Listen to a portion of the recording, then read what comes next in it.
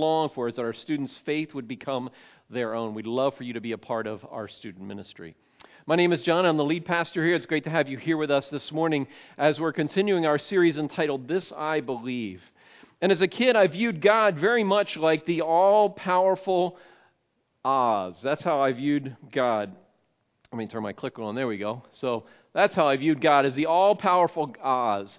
I knew God as a little kid was someone powerful. I knew and had believed that He created the world and that He had done things like had parted the Red Sea, and He had helped David defeat Goliath, and He helped save Daniel's life in the lion's den. So I knew these things that God had done that were demonstrations of His incredible power. I also knew that God had done things that could alter my eternal destiny. I knew that He had sent Jesus to this earth, and that He died on the cross, and if I choose to follow Him and have a relationship with Him, I would spend eternity with God forever. So I knew these truths about God, but there was a part of God that escaped me, and the part of God that escaped me is the part that God was a loving, compassionate God. That was just a component that seemed to be removed from my life and my experience. It took me many years to not only understand that at a cognitive level, but then at a personal level to understand what does it look like and what does it mean to know that there's a God who loves me. And when I talk about God, I hear a lot of different images and perspectives that people offer, and maybe one of these on the screen will connect with where you're at this morning. Some people think of God as Simon Cowell. You know, He's out there judging you and with a critical eye, wondering whether or not you will measure up and will you make it to the next round. Some people view God a little bit like Mr. Rogers, meek, passive, gentle, soft tones. You visit His house weekly. He tells you something good and meaningful, and then you walk away feeling good for the rest of the week. Some of you may view God as a little bit like the OnStar option. When you push that OnStar button, you get someone responding. They help you if you get lost, you lock your keys in your car, you need to find a hotel. And so some view God like the OnStar button. I'll push Him when I need something, and then He's just kind of there. Some people view God a little bit like a stained glass window. It's beautiful. It's ornate. I don't really get it. And so when they come to church, there's a lot of words they don't understand or concepts they can't wrap their mind around. But it's beautiful, and it's a nice experience to see it for what it is. But I think this last one is often how much of our culture views God, a little bit like this, a little bit like a blender. And I would choose a Vitamix blender if I could choose a blender. But we view God as someone that we just toss a few things into the blender. So we toss the golden rule into the blender, and I'll take 5. I'll go with 6 out of the 10 commandments. I'll toss that in the blender. A little bit of karma into the blender, a little bit of political correctness in the blender, grind it all up, and that's my view of God. And so I'm not sure what your view of God is, but your view of God makes a huge difference in your life. And I might suggest to you that your view of God, everything about life hinges on your view of God.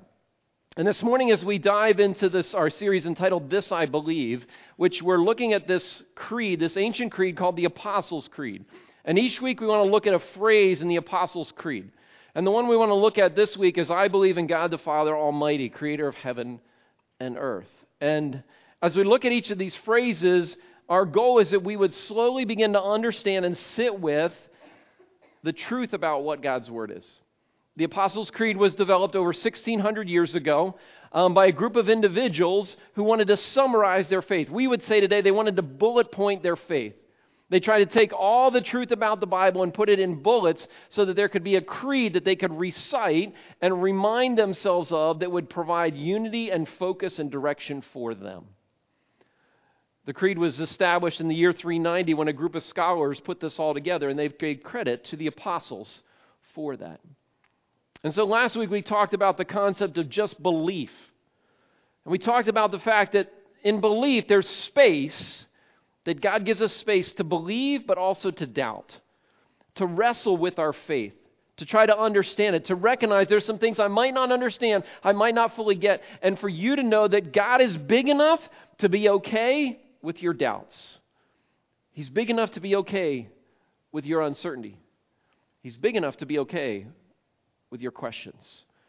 And this morning, if you are someone who's exploring faith, if you're someone who's trying to figure out the whole God and faith thing, my hope is that I will give you some truth about God that you will walk away and you'll chew on it this week. And if you're a student or a young adult, one of our hopes for you is that your faith would become your own, especially if you've grown up here and maybe been a part of student ministry, as we just heard about.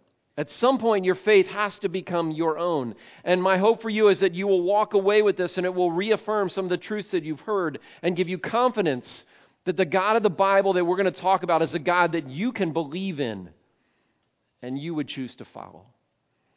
And if you've been walking with God for many years, and the God of the Bible is a God you know and you love and you treasure and you cherish, my hope this morning is that it will confirm and strengthen your faith and confidence in God.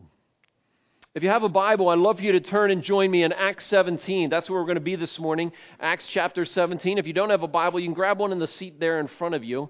Acts chapter 17 is where we're going to be. It's page 899. You can also follow along on your phone or an app if you have that with you, or the verses will be on the screen as well. The story of the book of Acts is really a story, and the title is the Acts of the Apostles. We might call it the activities or the goings on of the apostles. What did the apostles do? And the book of Acts tells us this is what they did. The first half is primarily about all of the apostles, focused a little bit more on Peter, and then one of the individuals who joined that group named Paul. The second half of the book is largely about Paul, and that's where we're going to be this morning. Acts 17, Paul, who is traveling all over the parts of the known world to spread this amazing message of the gospel, shows up in a city named Athens. Athens was a world-class city. Athens was a city where all of the commerce and the trade and the arts all came together. And we would call it today like a San Francisco or like a New York or like a London or like a Berlin. It would be a world-class city. That's how we would describe Athens, where everything came together in one place. And Paul, as was often his practice, came into these places looking for people that were interested, that were curious to know more about this person named Jesus, who he was introduced to, and he had given his life to follow and share this message of the gospel. And so in Acts chapter 17, verse 16, Paul walks into the city, and as he enters the city in Athens, he's waiting for some friends there. He's greatly distressed to see the city was full of idols. And historians tell us that there was idols on every street corner. There was idols in the market. There was idols in the homes. There was idols in the places of worship. There was idols everywhere, literally thousands and thousands of idols. Why all the idols? I would suggest to you that the idols was because they were looking for something. They were looking for some direction. They were looking for someone that they could worship. Now, we think as Americans and Westerners, we're too smart and educated and advanced for idols. We don't need idols everywhere, but the truth is, about all of mankind, we're all worshipers. We've been created and designed to worship someone or something. Everyone has. And the question is, who or what do you worship? You see, in our culture, it might not be a statue or a figurine in your home or in your backyard with a little shrine made to it, but in our culture, it might be money, sex, comfort, power, being happy, being valued. We have this vacuum inside of us that needs to be filled. And part of what we discover is, even in a culture like ours, where we have everything at our disposal, it doesn't get filled. Someone who's pretty well known is this guy. His name's Tom Brady. His team's won 6 Super Bowls, net worth about $180 million. But after his first couple Super Bowls, he was interviewed on 60 Minutes. And they asked him some questions, and look at what he said. He said, why do I have all these Super Bowl rings and still think there's something greater out there for me? This is a guy that most people would look at this individual and say, he has everything. He said, man, a lot of people would say, hey, man, that's what it's all about. Me, I think it's got to be more than this. I love playing football, quarterback for my team. But at the same time, I still think there's a lot of other parts of me that I'm still trying to find and figure out. This is a guy who had everything, and we would say is at the top of the world, one of the best-known athletes in the world. And yet he's still looking for something more. And Paul went into a city that was full of idols. And I would suggest we live in a nation full of idols. And the result is a culture chasing and looking for more and more and more and more and more. And so how do people of faith respond when they encounter individuals searching? Individuals looking, individuals trying to find answers, trying to find hope. Some people say you shouldn't be doing all those things you're doing. Some people put signs in their yards. Some people boycott. Some people rant on social media. But Paul didn't do any of those. Paul personally engaged them. Look at verse 17. So he reasoned in the synagogue with both the Jews and the God-fearing Greeks. This is Paul's normal practice. When he would go into a new city, whether it was Thessalonica, whether it was Ephesus, whether it was Corinth, whether it was Athens, he would go to the synagogue because he was a Jew. And so he'd start to talk to his fellow Jews. They had something in common. They had a history and a heritage in common. And he'd start to talk to them and he'd find out, are they interested in this Jesus that they knew about historically, but he had come. And not only come, but he died and he rose again. And then he also would explore God-fearing Greeks as well as in the marketplace, day by day with those who wanted to be there. He would go to the place where people were, and that's what the marketplace was. So I don't know where you would meet people. Maybe it's the Green Dragon on every Friday, or maybe it's Weaver's Market Restaurant, or maybe it's Walmart, wherever you connect with people, and you run in and say, hey, how's life? What's going on? You catch up for a minute or two about what's happening this summer, and how's the family doing? And maybe did you hear about this local thing that happened? And that's what Paul was in the process of doing. And as he started to talk to them, they were very intrigued with what Paul was saying.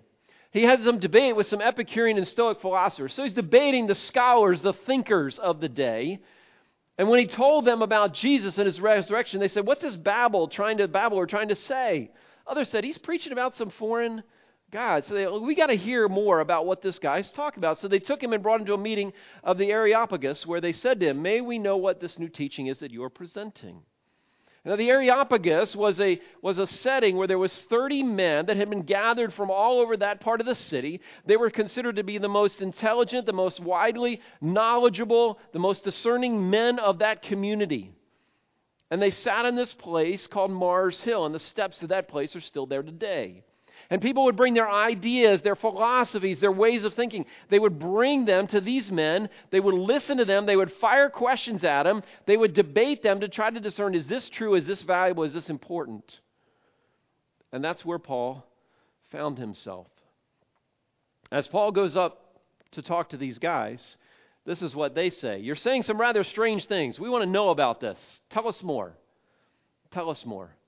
So Paul stood before them. He said, men of Athens, I noticed you're very religious in every way. How did Paul notice that? Well, he looked around and he said to the men there, he said, as I was walking around and saw your many shrines or idols, I noticed one that stood out.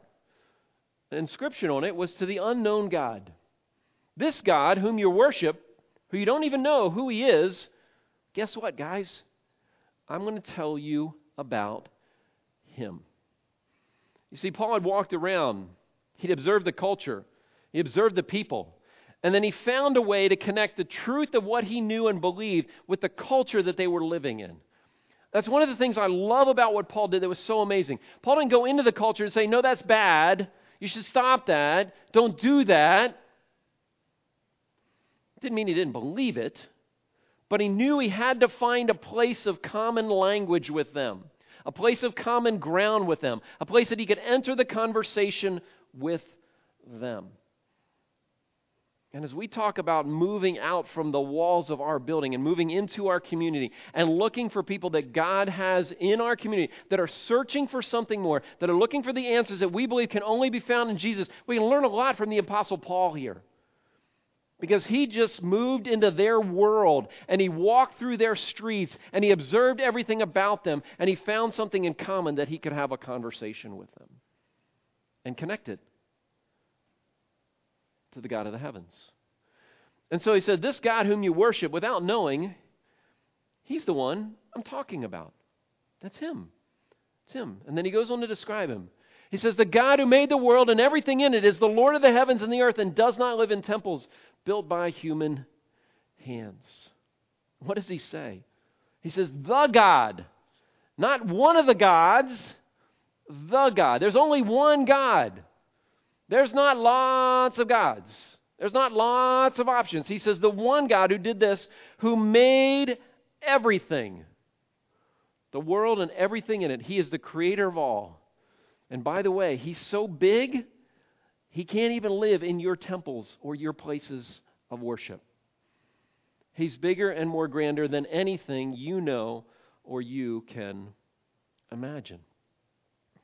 A number of years ago, there was a PBS special that I heard about, and the title of it was called The Glorious Accident.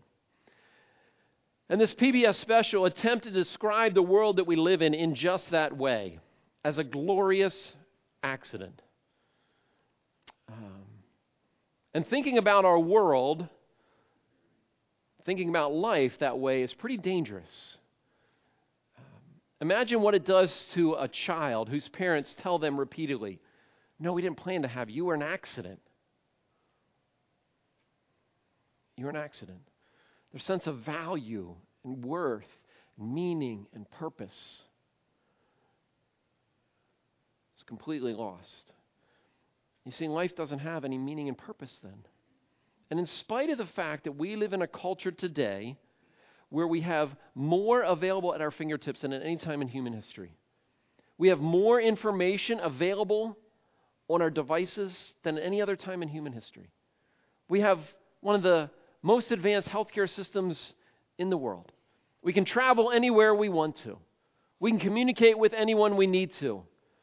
And economic prosperity is at amazing levels. What's the result of that? Does that mean life is good and everybody's enjoying life and we're just thriving as a culture and thriving as a people? No, what you discover is that things like suicide and depression are at some of the highest levels ever been known to mankind. Many of you heard about the tragic apparent suicide this last week down on Route 30, the individual that lost his life. The opioid crisis is running rampant. Why? Because when you're told you're an accident, when you're told there's no purpose, what is the point of living life? And I want to suggest to you that the first thing that Paul wanted, those that were listening to him, and the first truth about God that I want you to grab hold of this morning, that's part of this Apostles' Creed, is this: that God is infinitely powerful. That God is infinitely powerful. And he goes on to describe God in the next verse. He says, He's not served by human hands as if He needed anything. He said, God doesn't need us. God doesn't need us to do anything or to assist Him doing His work. Rather, He Himself gives everyone life, breath, and everything else. He makes it all possible. He makes it all happen. He makes it all exist. Paul talks about this in Romans chapter 1 when he says, describing God, he says, since the creation of the world, God's invisible qualities, these are the things you can't see. His eternal power and His divine nature, the fact that He's God, His power and the fact that He's God, they've been clearly seen, being understood from what was made, so that people are without excuse. How do we know those things exist? He said, you know those things exist because you can see creation. You can see the world. You can see what exists. You can see life. And that gives you evidence that there's a God who exists. One example is the human eye. I wondered who got to be the eye model in that, that picture, but I'm not sure who it was, but the eye model. So it is the human eye. You know, the human eye is an unbelievable part of our bodies. Because with the human eye, on a clear day, with 20/20 vision that some of you have and some of us enjoy with corrective lenses of some kind, you can see actually 40 miles away on a clear day. That's how far we can see. At the same time, you can turn your eyes from seeing 40 miles away and look at a grain of sand on your finger and know exactly what that is. Science hasn't been able to replicate that. Technology hasn't been able to replicate that. My computer, my tablet, has facial recognition software on it. So if you see me up here doing this, that's what I'm doing up here, trying to get it to turn on so I can have my notes here in front of me. And yesterday I was doing a wedding, and I was up in the warehouse, and, right at that crucial moment when you're about to say your final words and pronounce to the couple, they'd just done this meaningful song, and I kept checking my tablet and make sure it's on, and I go up and I pray, and then no, it's not on. I'm looking at it, It wouldn't recognize me, Technology, I just thought I was getting emotional, but I wasn't, But the human eye is amazing. Amazing. They say that the human eye can recognize 10 million different shades of color. 10 million different shades of color. Unbelievable. Technology cannot replicate that. To assume that the human eye, with so many parts working together, could have been formed by natural selection seems absurd in the highest degree. Anybody want to take a guess who said that? Want to take a stab at it? Charles Darwin. Charles Darwin said that. You know, science makes this amazing case for God. You know, in 1996, Time magazine ran the cover story asking this question: Is God dead? Is God dead? Because many people had believed for decades now that God was dead. Yet it turns out that the rumors of God's death were premature. More amazing is that the relatively recent case for existence comes from a surprising place, and that's science itself. You see, in this article in 1996, what they tell us is the story of what's happened in science. You see, in the 1960s, Carl Sagan had determined, who was a famous headliner, he had determined that there were two factors needed for life to begin. They needed a planet, and they needed a star that was the right distance from this planet. And you put those two factors together, and life would begin. In the 1960s, this was his quote. And so what began is the government began to fund ways to listen to the outer reaches of the universe to try to find life. And you know what happened? They discovered over time there wasn't just two factors. Now there's 10 factors for life to begin. And then they discovered, now there's 20 factors for life to begin. And then a little later they discovered now there's 50 factors for life to begin. And today there are more 200 known parameters necessary for a planet to support life, every single one of which must be perfectly met or the whole thing falls apart. The odds against life existing in the universe are simply astounding. They discovered it's not anywhere else out there. And we can't replicate what we know and experience.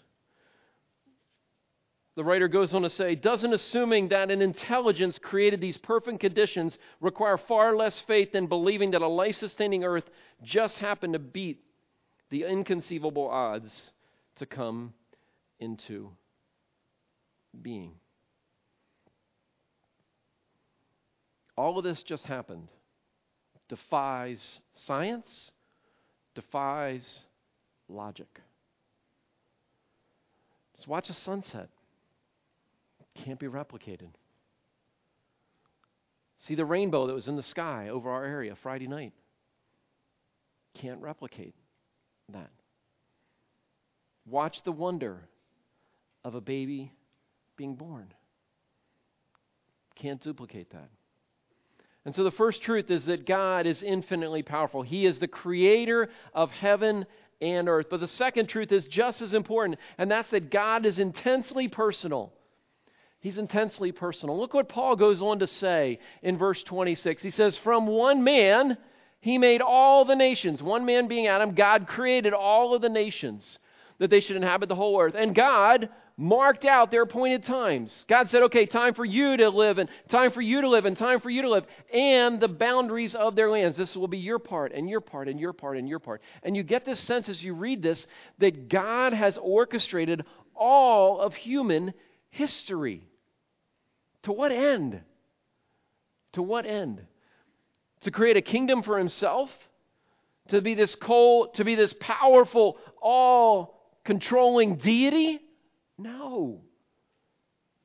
Verse 27, God did this so that they would seek him and perhaps reach out to him and find him, though he's not far from any one of us. You see, God's not a cold, impersonal deity. God did this because he wants a relationship with you. God sent his son Jesus because he wants to have a relationship with you, not only now, but for all of eternity. He did this because he's personal, intensely personal. And he wants us to understand this is true about him. When his disciples said, Jesus, can you teach us how to pray? He did not say to them, this is how you pray. Oh, great and mighty, powerful God who created the heavens and the earth. What did Jesus say to his disciples? What were the first two words? Our what? Say it again. Our what? Father. Father. Father. Intensely personal. David described it this way in Psalm 62. He says, one thing God has spoken, two things I've heard. Power belongs to you, infinitely powerful. And with you, Lord, is unfailing love, intensely personal. I don't know about you, but the reality is, I want to know a God that both of those things are true. I want to know a God that both of those things are true. I mean, what little kid doesn't believe that dad is the biggest and strongest guy that there is? What little kid doesn't believe that? And you kind of get that luxury for a number of years, especially if you've got sons, so they get to be about 15, 16, and they're pumping the weights, right? But for a long time, dads kind of get these bragging rights that, wow, Dad, you can do that. Mom can't open that pickle jar, but you can open the pickle jar, and I can't pick this up, and Mom can't, and nobody can, and you can pick this up, and Dad, you kind of know what to do. I don't really know what to do, and you go to Dad, and Dad knows what to do, and you're like, wow, Dad he's strong, and he knows what to do, and he can solve problems, he can fix things. But there's another side that God wants us to know. That while many of us have known this side of our dads,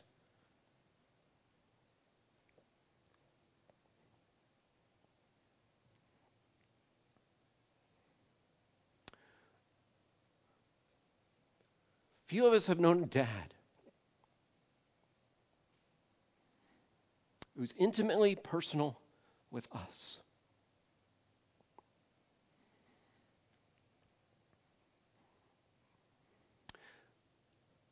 Who knows us well enough to know when we're struggling. Who knows our fears. Who knows the pain that we've lived with in life.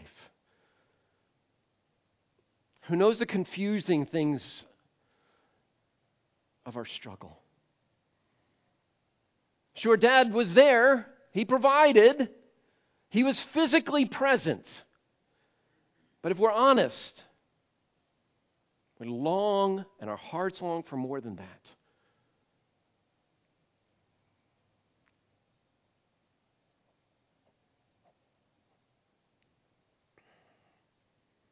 You see, we want a God who's powerful enough to show up and do something in our life, but compassionate and personal enough to be present with us no matter what we are going through. Kind of like this guy. He's got his gear on. He's got his helmet on. He's locked and loaded, and he's going to take care of whatever's needed. But he's got the personal and compassionate capacity to be on his knees, giving that child a hug. In this case, you don't want a cop who's just by the book. You want a cop whose heart is there with you. And so let me ask you this question. If you believed God is infinitely powerful, and you believe God was intimately personal, how would that change you? How would that change you? For some of you, you just have to sit with the second half of that statement. Because you know God's powerful. You know He can do all those things. You know what it says here in the book that He can do. But you personally didn't experience a Father who was intimately personal. And it's hard for you to believe that God cares and is with you in some of the stuff you're walking into right now. And so for some of you, it's just sitting and hearing this truth from me, allowing it to move from here down to here as you face the challenges you walk into this week. Some of you have, and you know that to be true. And you have embraced this about the God that you know and love. And so how would you answer this question? Would you trust more and worry less? Would you not pinch every penny, and would you give generously, knowing God's going to provide? Would you share your faith with conviction, trusting that He's going to lead you? Would you live out your faith boldly and not worry about what others think? Would you face the darkness and the struggles in your life, knowing God's going to be there with you and walk with you through that pain? What would that look like for you? If you believed God was infinitely powerful and intimately personal, what would that mean in your life today? See, these truths about God are not just truths for you to grab onto, to have some more information to put in a filing cabinet in your brain as you walk out the door. These truths about God are designed to shape and guide your life today. I want to invite you to bow your heads this morning with me and just give you a moment to talk to God today.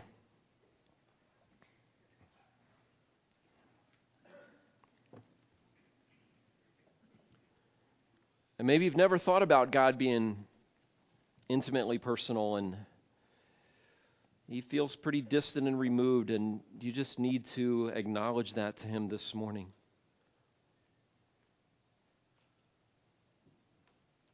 Just be honest and say, God, I want to know and believe in and follow a God who knows me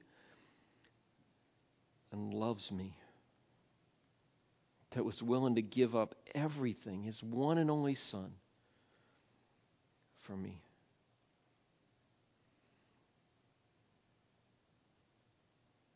And maybe for you this morning, the truth about God is what you need to give you the confidence and the courage and the clarity to walk down the road God has in front of you. God, you know each one of our stories. You wrote them in eternity past, and we're living them out today. And God, in the midst of that, you've done all of this because you want a relationship with us.